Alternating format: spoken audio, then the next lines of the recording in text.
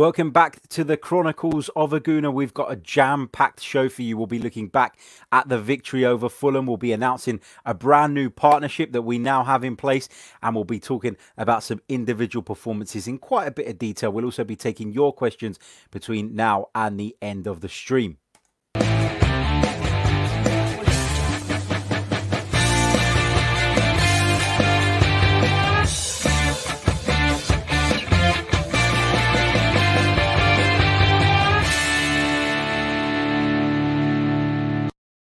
Hello and welcome back to the Chronicles of a Gooner, the Arsenal podcast brought to you by AMS Media. As ever, I'm your host, Harry Symeou. And on today's show, we're going to be reflecting on Arsenal's opening day victory over Fulham. And what an impressive victory it was. A solid performance from the Gunners. Lots of positives to take away from it. You know, I know there are some people out there who are still sort of very much beating the drum of, oh, but it was only Fulham. Well, you can only beat what was in front of you. And whilst I do expect Fulham to struggle this season, you know, let's be positive. Let's take it for what it is, and that is a very impressive Arsenal win on the road. And when you consider what our away form has been like in recent years, you can't help but be positive about it, genuinely. Couple of you in the live chat mentioning Spurs. Of course, we are live I guess 20 minutes or so after Spurs have just suffered defeat on the opening day of the season at home to Everton. I thoroughly enjoyed watching that. Always good to have a laugh at their expense, no doubt about it. Spurs, of course, the victims of a Dominic Calvert-Lewin header in a Carlo Ancelotti masterclass. So plenty for Mourinho to mull over. But that's enough about them. We've had our little laugh, you know. We're on the up, they're on the way down, in my opinion. So let's forget about them, put them to one side. Let's look back at that victory at Fulham. Let's start off by having a look at the team that Mikel Arteta went with. Now, there were a couple of surprises in there, I felt, and I'm just going to share the screen with you for those of you who are watching us live on YouTube. If you're listening via the audio, don't worry, I'm going to explain everything I say. So there's no worry about that. Let's go through the starting 11. It was Bernd Leno in goal. Now, in the lead up to this game, we were talking a lot about this, about the goalkeeping situation at Arsenal. And I kept saying that if Bernd Leno got the nod, it would signify, in my view, that he was very much Mikel Arteta's number one and essentially spell the end for Emiliano Martinez. Because we know that Martinez wants to play football. We know he wants to be a number one. It's understandable. He's at that stage in his career now. So, you know, we get it. I mean, there's no sort of hard feelings towards Emi Martinez. Of course, he was obviously left out of the squad. He was given permission by Arsenal to travel up to Birmingham to take on, or to undergo, sorry, a medical at Aston Villa. And we understand that a bid has been accepted and a deal has been done. There's been no official announcement yet at the time of recording this, but we're expecting that to be imminent. So it is a done deal. Emi Martinez is on his way to Aston Villa. And I just want to start off the show by wishing him all the best. Because Emi Martinez, for me, you know, he's been a good servant to the club. He's never really made it at Arsenal. Got given an opportunity in light of Bernd Leno's injury. I thought did really well. I thought took the opportunity with both hands. He's won many people over. There are many Arsenal fans out there who believe he should be Arsenal's number one and not the German. But the club don't see it that way, it seems, because they've decided to let him go. Emi Martinez is off. He will join Aston Villa, and Bernd Leno is very much the club's number one. Now, it does mean, though, in my opinion, that Arsenal need to go out and bring in another goalkeeper. I haven't seen a great deal of Matt Macey. I don't know if any of you guys have, but I'm not confident about him stepping into that position straight away as Arsenal's number two, bearing in mind that the number two is probably going to still play a significant role in our season. And that's why I kind of retained some hope that maybe Emi Martinez would stay. When you think that we're going to be in the Europa League, we're going to be in the League Cup, we're going to be sort of in the FA Cup as well. There's plenty of games for whoever that number two is to play. There have been heavy links with David Raya from Brentford. Still no news on that, though. No concrete news anyway. We've also been linked with another goalkeeper from Dijon in France. But we'll talk about him in a little bit more detail on tomorrow's transfer update show. This is about the game. We're going to look back at Fulham. That is the main priority of this podcast. I know I've digressed a little bit, but going back to the starting lineup, it was Bernd Leno in goal. It was a back three of Kieran Tierney, who I expected to continue at left centre-back, as I said in the preview show, given sort of the injuries that we have at the moment and the way he's sort of taken to that role really well. Add to that Ainsley Maitland-Niles has done brilliantly on the left-hand side as well, and there was no reason to change that. So it was Tierney, Gabriel, the new boy, new signing. In my sort of preview show, I went with William Saliba to start. And I based that on the fact that William Saliba's been with the team a little bit longer, probably would have had more time on the training ground with Arsenal. And I felt like that may stand him in better stead. But we heard from Mikel Arteta that Gabriel and Willian, who also started, have trained really, really well. They've taken to his sort of sessions like ducks to water. Of course, it was always going to be a bit of a risk with Gabriel, given that he's not played a competitive football match in 6 months, but you wouldn't have thought it watching him yesterday. And then, of course, Rob Holding was the third central defender. Rob Holding, who has been heavily linked with a move away throughout this window. But Mikel Arteta, again, spoke about his future post-match yesterday, and he said, I told him he's not going anywhere. He's staying here. We need him at the minute, and we really, really do. And it goes to show, I know there are injuries to Pablo Mari, to Socrates, to Mustafi, but it just goes to show you that actually Rob Holding is probably ahead of those in Mikel Arteta's pecking order anyway. Maybe not ahead of Mustafi, because the team selections prior to sort of Mustafi suffering that injury would suggest otherwise, but we're going to have to wait and see. But it's very much understood that Mikel Arteta felt like we needed to keep Rob Holding. Feels like he can offer something to the team, and it was nice to see Mikel Arteta. And I don't want to be critical of previous managers, but we've had previous managers, not naming any names, Mr. Wenger, who have kind of put the players' wishes at times ahead of everything. And, that doesn't necessarily stand the team in the best stead. And I want to see the team prioritised rather than individuals. Look, as a manager, if you can, you would like to accommodate your players and make sure that you only have players at the club who are happy, only have players who want to be there. And the rest of them, you do what you can to find solutions to move them out. But Mikel Arteta made it very clear that Rob Holding is part of his plans, and that's why he's held on to him. In the wing-back positions, it was Ainsley Maitland-Niles, as I've already touched on, and Hector Bellerin. Middle of the park, it was Granit Xhaka and Mohamed El Neni. Now, of course, El Neni given the nod ahead of Dani Ceballos. I thought that might be the case. I did say that in the preview show, that I expected it to be completely dependent on Dani Ceballos' fitness. And of course, he joined Arsenal a little bit later. Mohamed El Neni's been there throughout this very short pre-season. And so it was always likely that he was going to get a game. Front three, Pierre-Emerick Aubameyang, Alexander Lacazette, and another debutant, Willian.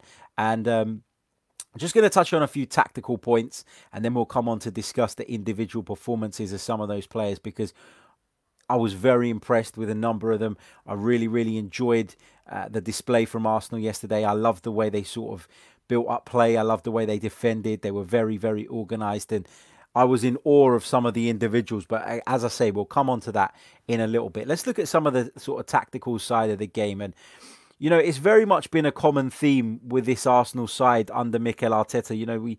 We seem to, when we're playing against the sides who you would, I guess, say are of a lower standard, I think that's fair to say when looking at Fulham, you like to see Arsenal just squeeze the game up a little bit higher, as opposed to the way we sort of played against Liverpool in the Community Shield, against Chelsea in the FA Cup final, against Manchester City in the semi-final. This was very much Arsenal sort of bringing it further up the pitch.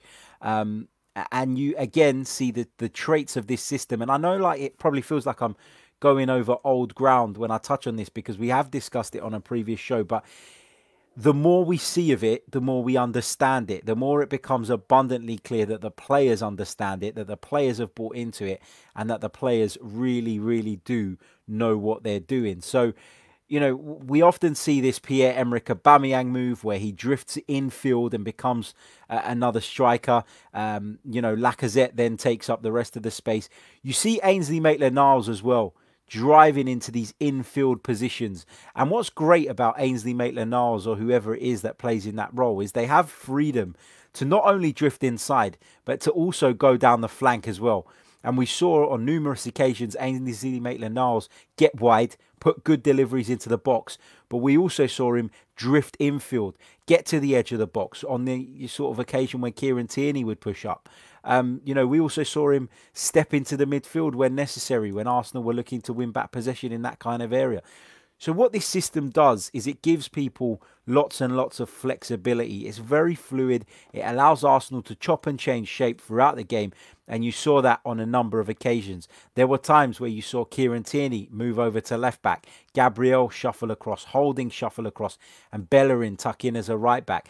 There were times where you saw Gabriel come out of the defence to press people, and then you'd see Holding shift across, Bellerin shift across into a back three along with Kieran Tierney as well. So there were so many different sort of shapes that this team took throughout this game, and that's what makes it so difficult to defend against, to deal with, to understand, to work out as an opponent. Arsenal just really displaying a tactical flexibility that I don't think we've seen from Arsenal ever. And I don't remember the George Graham days, and I know a lot of people talk about sort of his tactics and the style and the way that they were very defensively sound. But for me, what this system gives you is it gives you, A, the ability to defend as a 5 when needed, with Xhaka and El Neni in this case protecting the defence.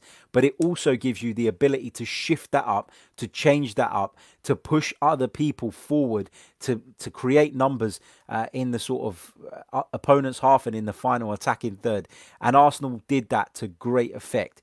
Now, the first goal was a little bit scrappy. Of course, it came from an effort from Willian. It was a good save, actually, from Marek Rodak. He deserves some credit for that. But Lacazette was in the right place at the right time. And it really feels like since Eddie Nketiah has come back on the scene, the performances from Alexander Lacazette have been significantly better. Now, that's for a number of reasons.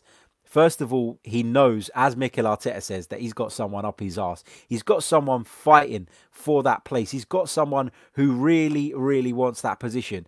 And whether you think that Eddie Nketiah is ready or not to feature sort of all the time for this Arsenal side and lead the line on a regular basis is another thing. But the one thing you cannot deny is that he's enthusiastic, is that he's determined, and is that he gives his all. He presses people. He's excellent whenever he plays.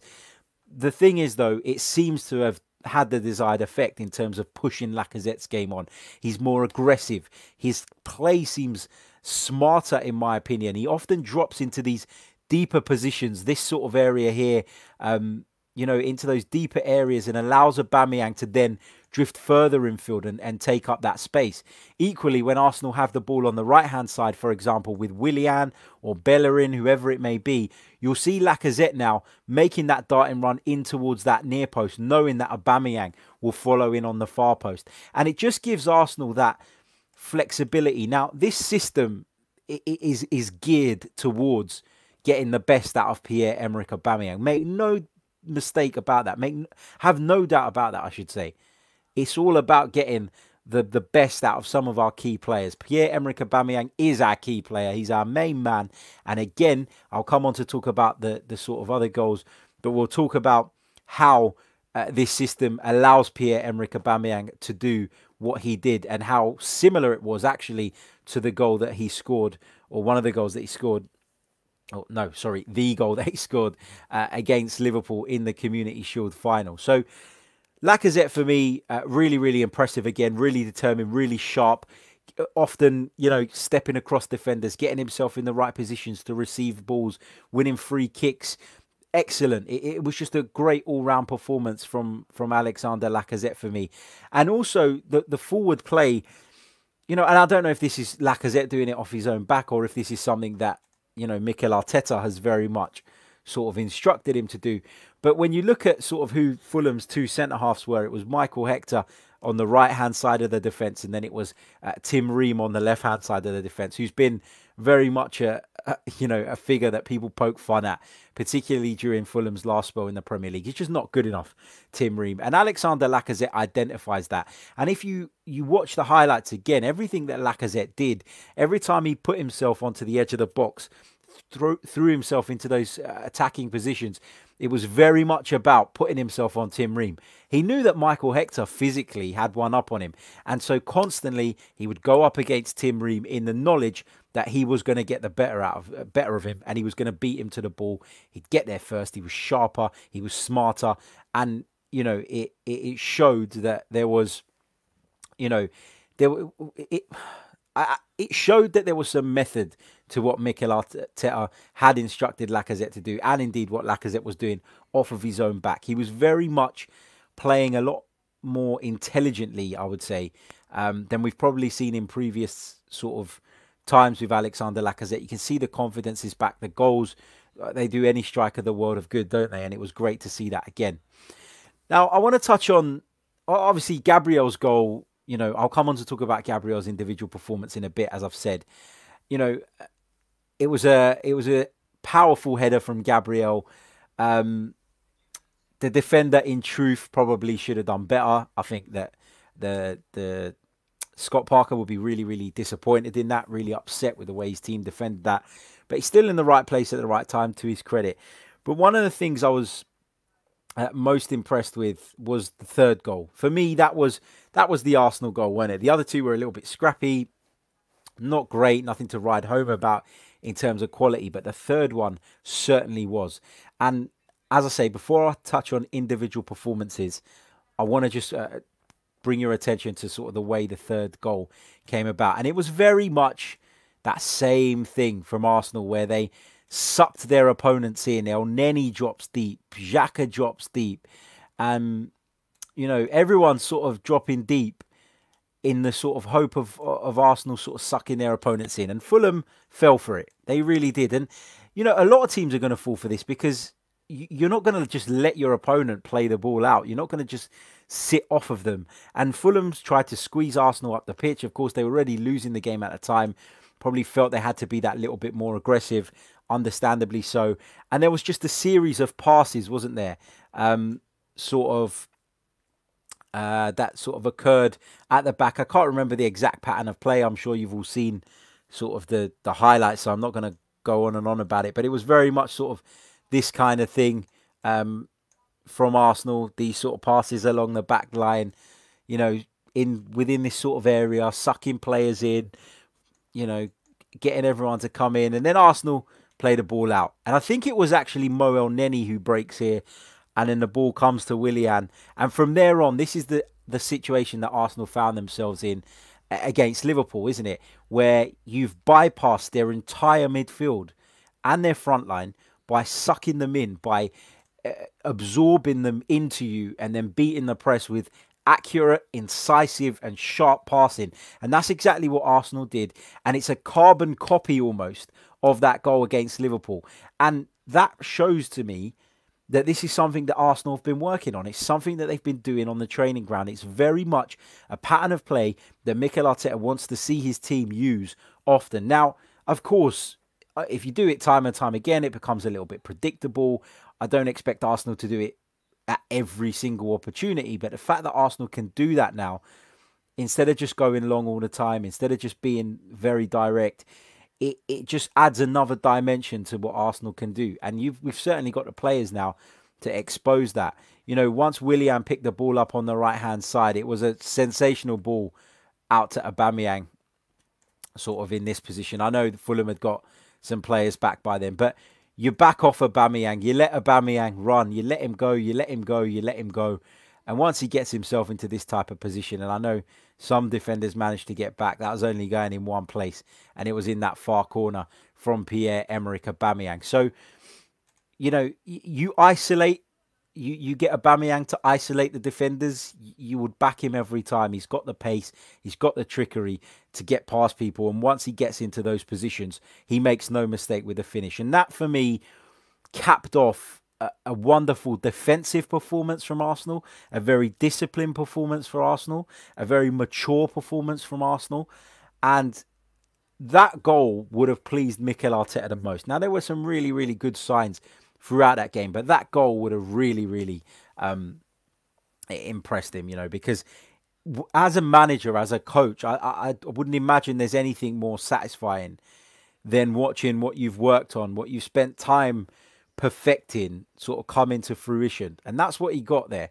He got to see his methods, his training, his hard work, pay off in a live match situation. He would have been thrilled when he saw it against Liverpool, but he'd have been even more thrilled to see it repeated and done again, which really shows that it's been embedded into these players, that it's been, very much taken on board by those who follow him, by those who work under him. He'll be absolutely delighted by that. Let's talk about some of the individual performances. As I said, I wanted to discuss a few of those, and in particular the two debutants. Now, we can sit and talk about everyone because everybody was sensational, but I think there are three players I'm going to talk about, the two debutants and one more, who I really want to focus on, really want to home in on during this edition of the podcast. The first one, of course, is this man, Willian, coming to the side. And we knew what we were getting with Willian. We knew that we were getting somebody who was experienced, somebody with excellent quality, somebody with know-how, somebody with, in my opinion, incredible technical ability. And Willian displayed all of those things. Now, I know, the first one, whether you're going to give that as an assist or not is up for debate. But on paper, technically, as far as Fantasy Premier League is concerned, Willian registered 3 assists yesterday, which he'll be delighted with. And what a debut it was. And what I really, really enjoyed about Willian's performance, and I'm just going to sort of reset some of this on the tactics board so I can just take you guys through it. If you're listening via the audio, don't worry, I will explain it as well. If you fancy jumping over to YouTube, then why not? Feel free to do so. Right, here we go. Whoops. I'm a bit like Andy Gray when he first got his little machine. He didn't know how to use it. I don't bloody know how to use this either, but we're getting there. We're getting there. Let's just reset sort of Fulham's positions. Here we go. So obviously for them, it was that back four midfield pivot of Tom Kearney and Reed, and then Onoma further forward, and then their front three. So that's pretty much the Fulham side. Let's just quickly reset Arsenal on here as well. Here we go. Here we go. Lacazette up top, Aubameyang from the left, and Willian from the right. What I really, really enjoyed about Willian's performance was his sort of tactical flexibility. The fact that he was able to drift into different positions to pick up the ball, and it made him really, really hard to mark. It made it really difficult for people to pick him up, for you to sort of stop him having an impact on the game. You'd often see him sort of pull right out to the right-hand side. You'd see him tuck inside at certain points as well, creating space for Bellerin for the overlap. So there was lots and lots of positive signs from Willian. And what I really enjoyed was seeing him drift. And again, it goes back to the system, doesn't it? This system gives you the ability to drift in and out sort of without leaving gaping holes defensively. And that was, really, really impressive. And again, a testament to not only Willian's performance, but a testament to the system and how well and how fluid it is working from Mikel Arteta. Apologies if you can hear a baby crying in the background. My son has decided to start. I'm in the outbuilding, but it's so warm. I got the doors open and all sorts, and I can hear him crying. I don't know if he's picking it up on the mic, but just in case it is, there you go. There you go. Right. Let's go to another individual performance. And that is the individual performance of another debutant, as I said. And that is Gabriel, of course, got that goal. What a dream debut, dream start to his Arsenal career. Now, Gabriel had a bit of a hairy moment right at the start of the game where there was a pass back from Ainsley Maitland-Niles. And he didn't really check over his shoulder. He didn't really... have a look, make himself aware and make sure that there was nobody sort of in close proximity. And he kind of let the ball go, thinking that Bernd Leno was going to get there. Obviously, Abubakar Kamara stealed in, got a touch, fortunately for us, because that would have been a nightmare start, not only to Gabriel's Arsenal career, but to our Premier League season as well. An individual mistake from the back. We've seen way too many of those over the years. But to his credit, he recovered really quickly from that. And that says to me that this is a player with great mental strength, with a good mentality, with, the confidence to not let something like that knock him so early on in his Arsenal career. It would have been very, very easy for Gabriel to get caught up in that mistake and sort of become a little bit within himself. But that wasn't the case at all. He was confident in his passing. I think he had a 97% pass completion rate, and he was on the ball a lot for Arsenal yesterday. Really made himself available every time his teammates needed him to be. Very confident, very dominant in the air, which is something that you could argue we've been missing, particularly in the centre-back position. Arsenal have a set-piece coach now, and you can see the benefits of that. Yesterday, I thought Arsenal defended set pieces impeccably well. And using players like Gabriel in that is going to be key. Players with his presence, players with his power. And he really, really stood out for me. And as far as debuts go, you're not going to get the perfect performance. And that little error right at the start is probably the only black mark on what he did yesterday. But other than that, I thought he was fantastic. I thought he was excellent. Outstanding, in fact. And I'm really, really excited by the prospect of this guy. He is just 22 years old, remember. Hadn't played a game for 6 months. Imagine what we're going to see when he's in full flow. I'm really, really excited about him. And you can understand why so many clubs were in the running. For Gabriel's signature. Going to touch on one more individual performance. Just first of all, just going to say a massive hello to everybody who's in the live chat. I'm going to come to your questions a little bit later on in the show, so save those for now, and I'll let you know when we need them, and fire them in the chat, and we'll come to as many of those as we possibly can. Big thanks to Purple Light Media World for your kind donation. Thank you very, very much. It is much appreciated. He also says, good win. Yeah, it was indeed. It was indeed. Right, the other player I wanted to discuss was Mohamed El Neni. Now, look, and I want to caveat this by saying this from the very off, okay? Because I know that by me talking about Mohamed El Neni, there's going to be a fair few people out there assuming that I'm saying we don't need a midfielder and that I don't want a midfielder to come in during this transfer window. That is absolutely not my point. And that is not the case I'm making.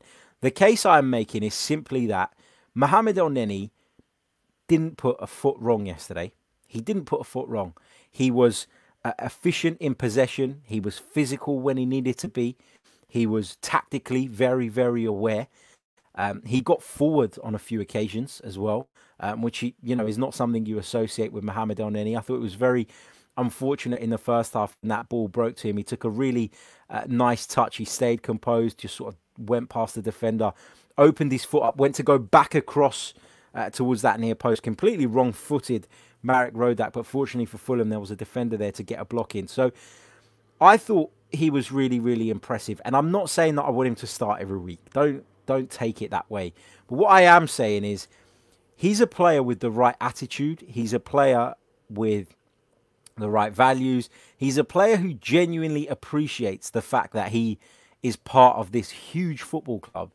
And for that reason, I don't think it would be such a bad thing to keep Mohamed El Neni around the squad. I think we will have times where he can be of use. I think there will be games where Arsenal are in front and may not be so comfortable. And Mohamed El Neni just shores things up for me. And, if we had our backs against the wall and we were defending for hell and for leather and there was a few minutes to go, I would probably argue that he's as effective as Dani Ceballos in that situation. Yeah, he doesn't progress the ball like him. He's not as classy as him, doesn't have the technical ability that he has. But you can see that Mikel Arteta has been impressed with Mohamed El Neni because what he's done is he's come into the side and he's done exactly what he's been asked. He hasn't put a foot wrong. One of the positives about Mohamed El Neni is that he remains really concentrated. His concentration levels are always at a peak And that is excellent and important at the top level of football. So attitude, 10 out of 10. Effort, 10 out of 10. Ability-wise, there are question marks. I don't think he's good enough if we've got sort of higher aspirations in the longer term. But as a squad player, I don't see why he wouldn't be of some use throughout the course of this season. I really don't. And I would keep him. Look, if a substantial bid comes in, a bid that Arsenal feel would allow them to then go out and do more business and significant business and the business that they want, of course you consider it. Yeah, and I'm very much of the same sort of view as I was with the Martinez thing. You know, nobody at Arsenal is unsellable apart from Pierre-Emerick Aubameyang at this moment in time. You know, everybody has their price. And so if the right price is on the table, then you let him go. But as for keeping him around, I don't think that's a bad thing.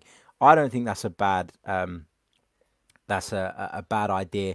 And I'd be happy to see him stay for the course of the season. Give him a chance. Give him a chance. You know, he's under a different manager now, and we've seen under Mikel Arteta there are a number of players who have come on leaps and bounds since he's taken over in terms of their positioning, in terms of their concentration levels, in terms of their desire, in terms of their confidence. So why can't Elneny progress? And again, I'll say it again, I'm not going to say that he is someone I want to see starting in Arsenal's midfield every week, but he's a decent option and someone that I personally would keep at the club.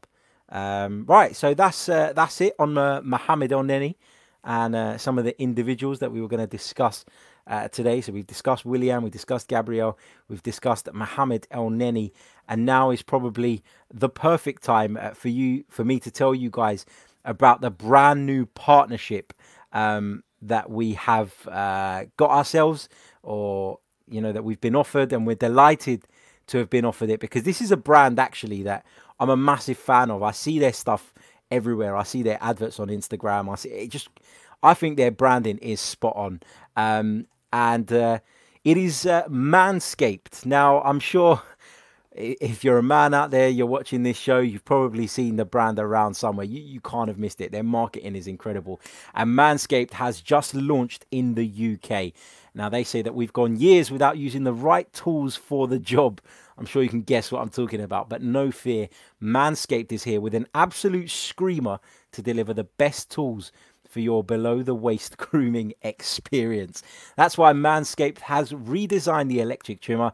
The Manscaped engineering team has perfected the greatest ball hair trimmer ever created and just released the new and improved Lawnmower 3.0 in the UK. I mean, the name of it, the Lawnmower 3.0, that is enough, I think, to persuade most people to give it a go if that's something you're interested in.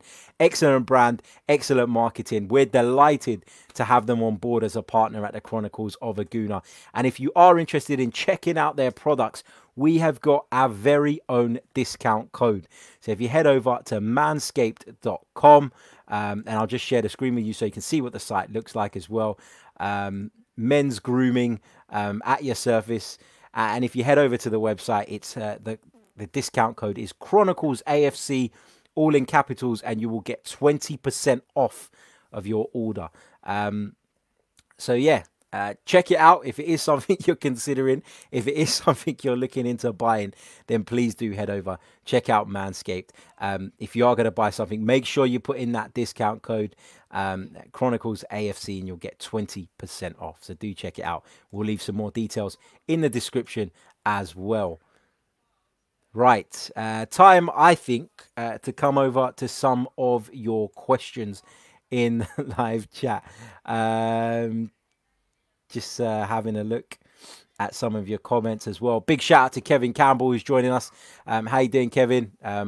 You must be thrilled this weekend. First of all, you got to see the Arsenal turn over Fulham with such ease, in such a convincing manner, and then you watched your beloved Everton roll Spurs over. There you go. At Spurs as well. Brilliant. There you go. Big shout out to Kevin, and he says squad players are needed. Agreed.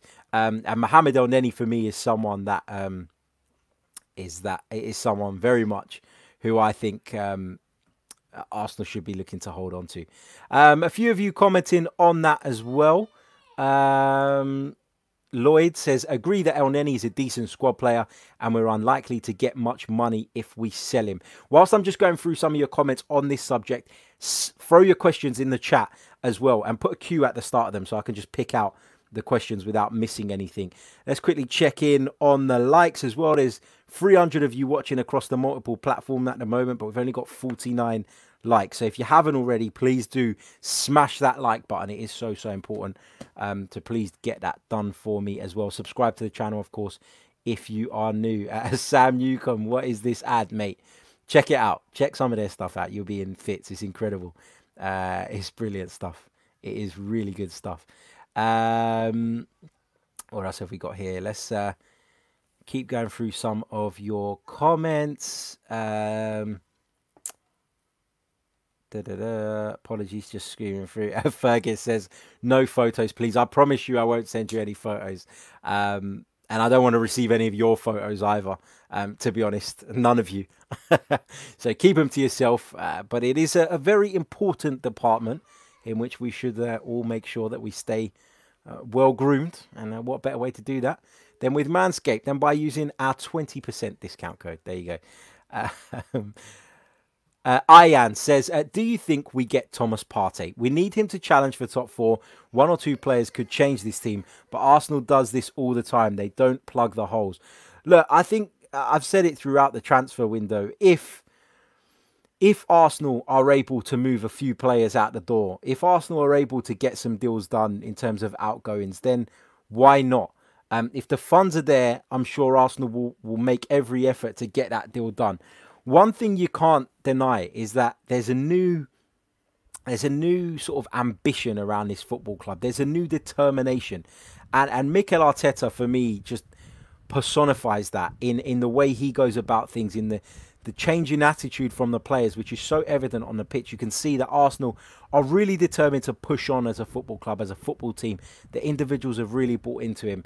And I think that if the club, you know, if the money was available, if they were able to raise sort of what the difference is between what they currently have and what they need to spend to get him, if they were able to raise that money and didn't do a deal like this, I think they'll be kicking themselves in the future, because this is a transfer window unlike no other. Obviously, the COVID thing has had a massive impact on everyone.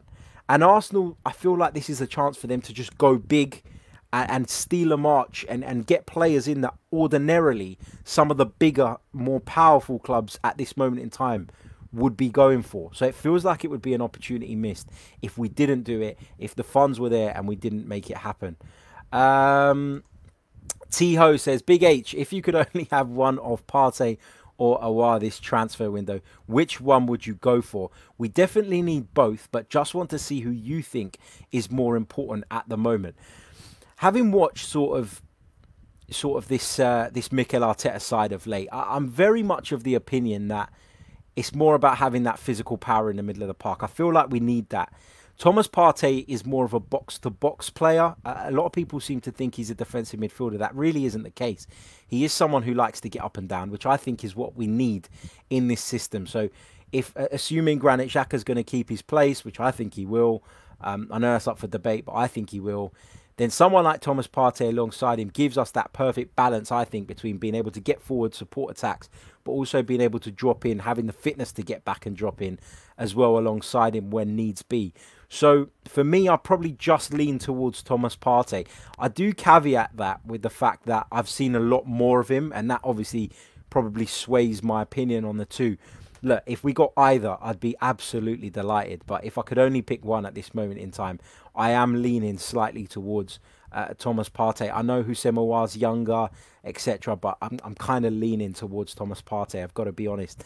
You know, there's been a lot of discussion about needing that sort of creative attacking midfield player.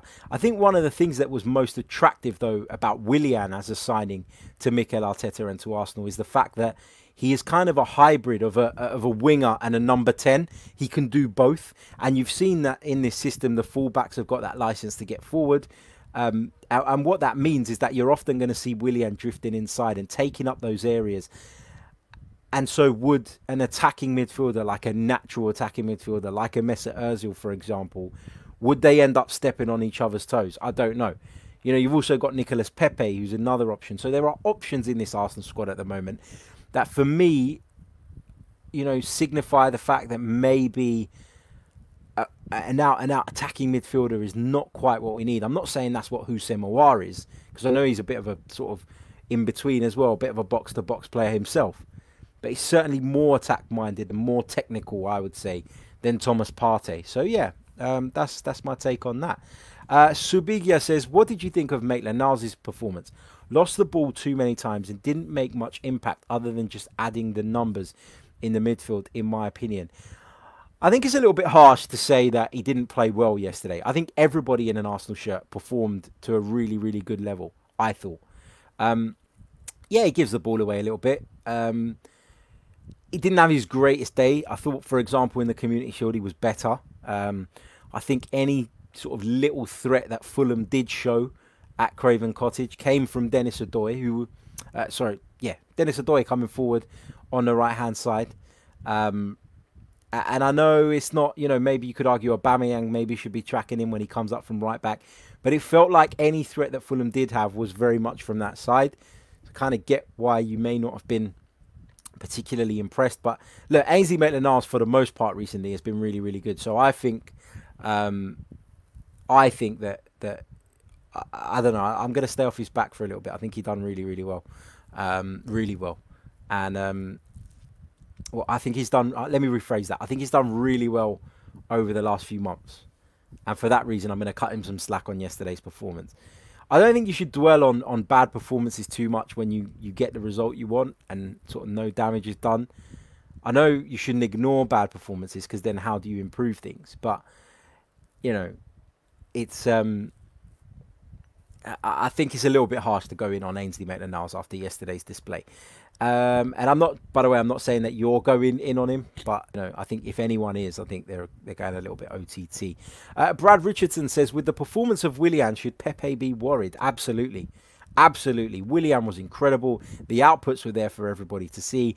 As I've said, he gives you that ability to drift inside a little bit more. I know Pepe's left-footed and likes to come inside as well, but Willian just feels a lot more natural in those central positions and on the other flank as well. He just gives you so much sort of flexibility. Now, of course, Willian is 32 years old, and is he going to play every week and in all the cup competitions? That's up for debate as well.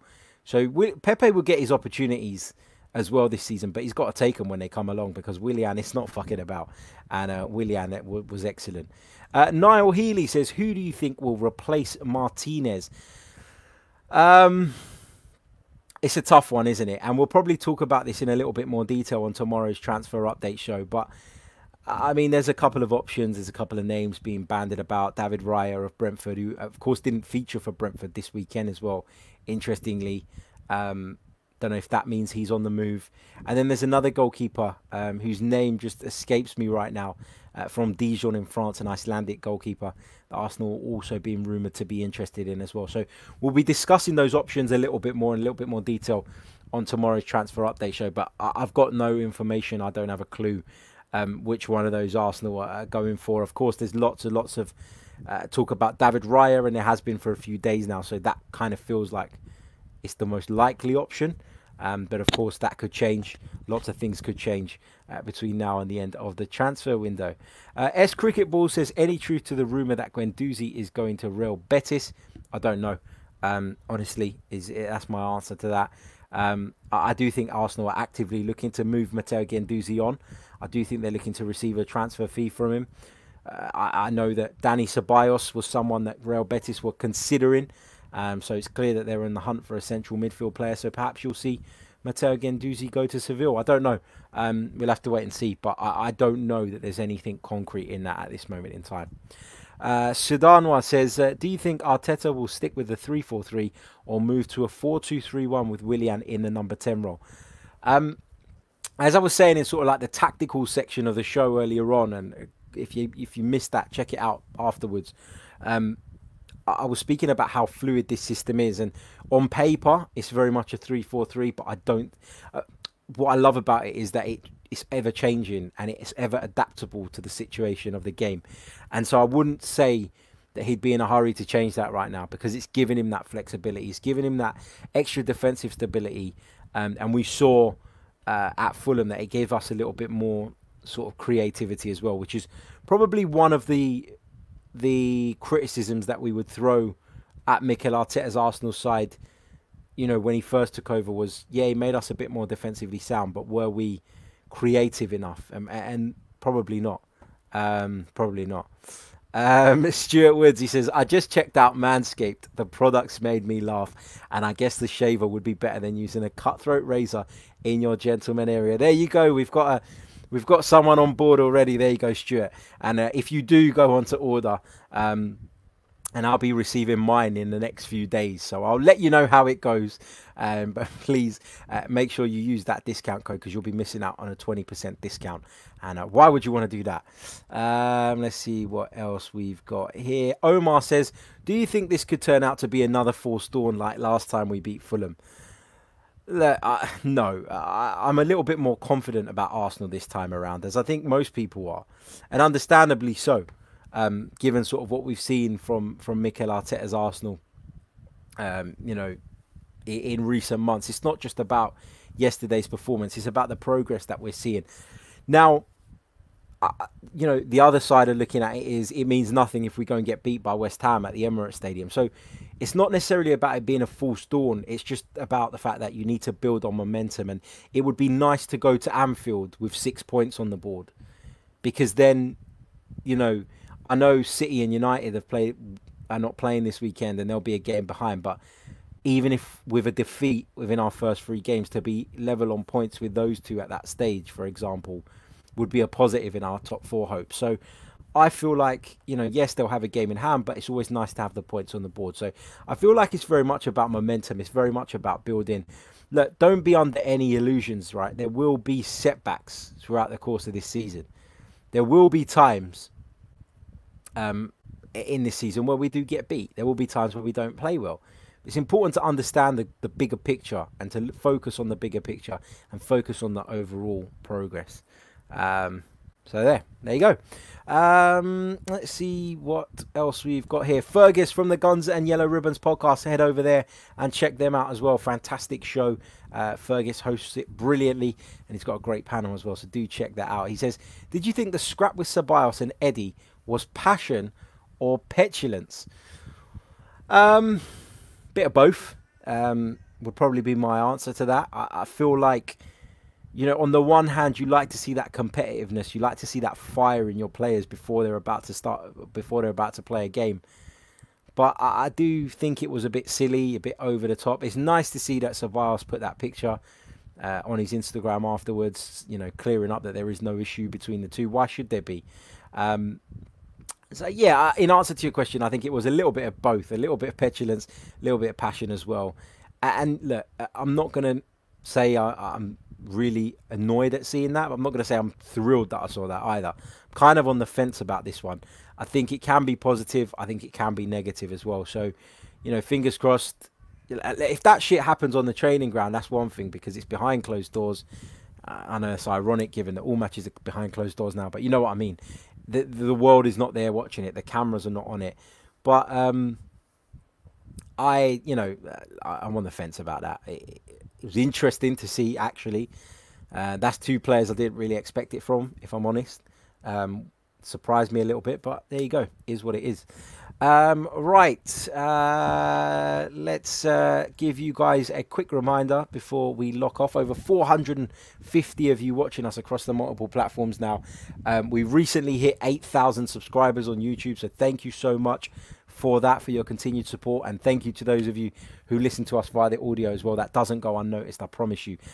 In fact, we've still got more numbers on the audio side of things than we do on the YouTube. So if you're listening on the audio as well and you'd rather come over so you can get the visuals as well, then feel free to do so. I know some people listen while they're running, while they're working.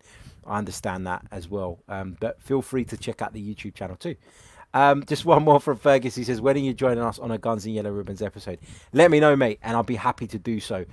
Work is manic at the moment, but let me know and I'll do my utmost to accommodate it. Not to accommodate, it's the wrong word.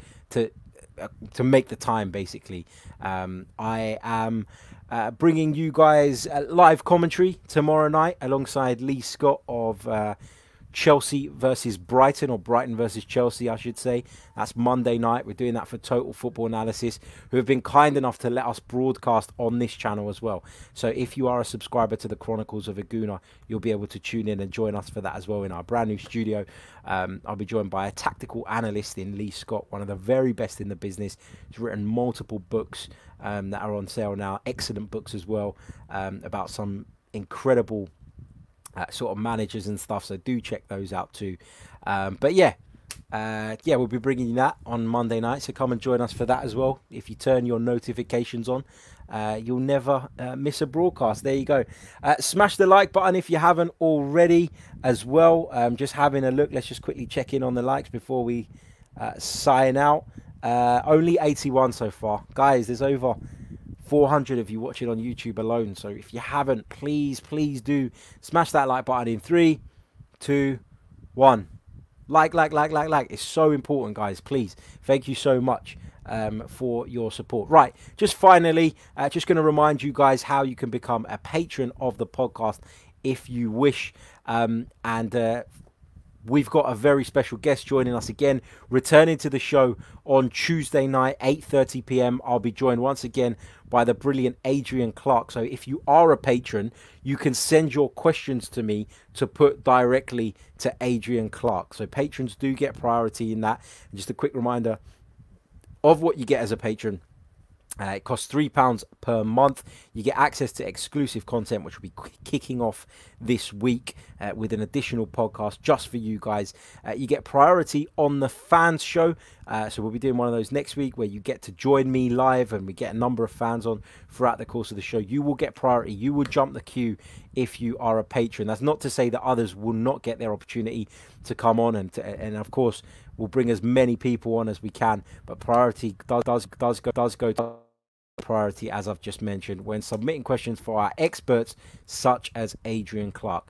After 3 months of membership, you will also get a gift from me, and I am fully aware that there are a few of you who have hit that 3-month mark now, and I'll be sending you guys a message in the next few days via the Patreon platform to get your postal details, because we had a little bit of a delay in the material sort of being made up. So that's obviously COVID has just fucked everything up, quite frankly, hasn't it? So I should be receiving all of that this week, and then I'll get it out to you guys as soon as possible. So just bear with me on that.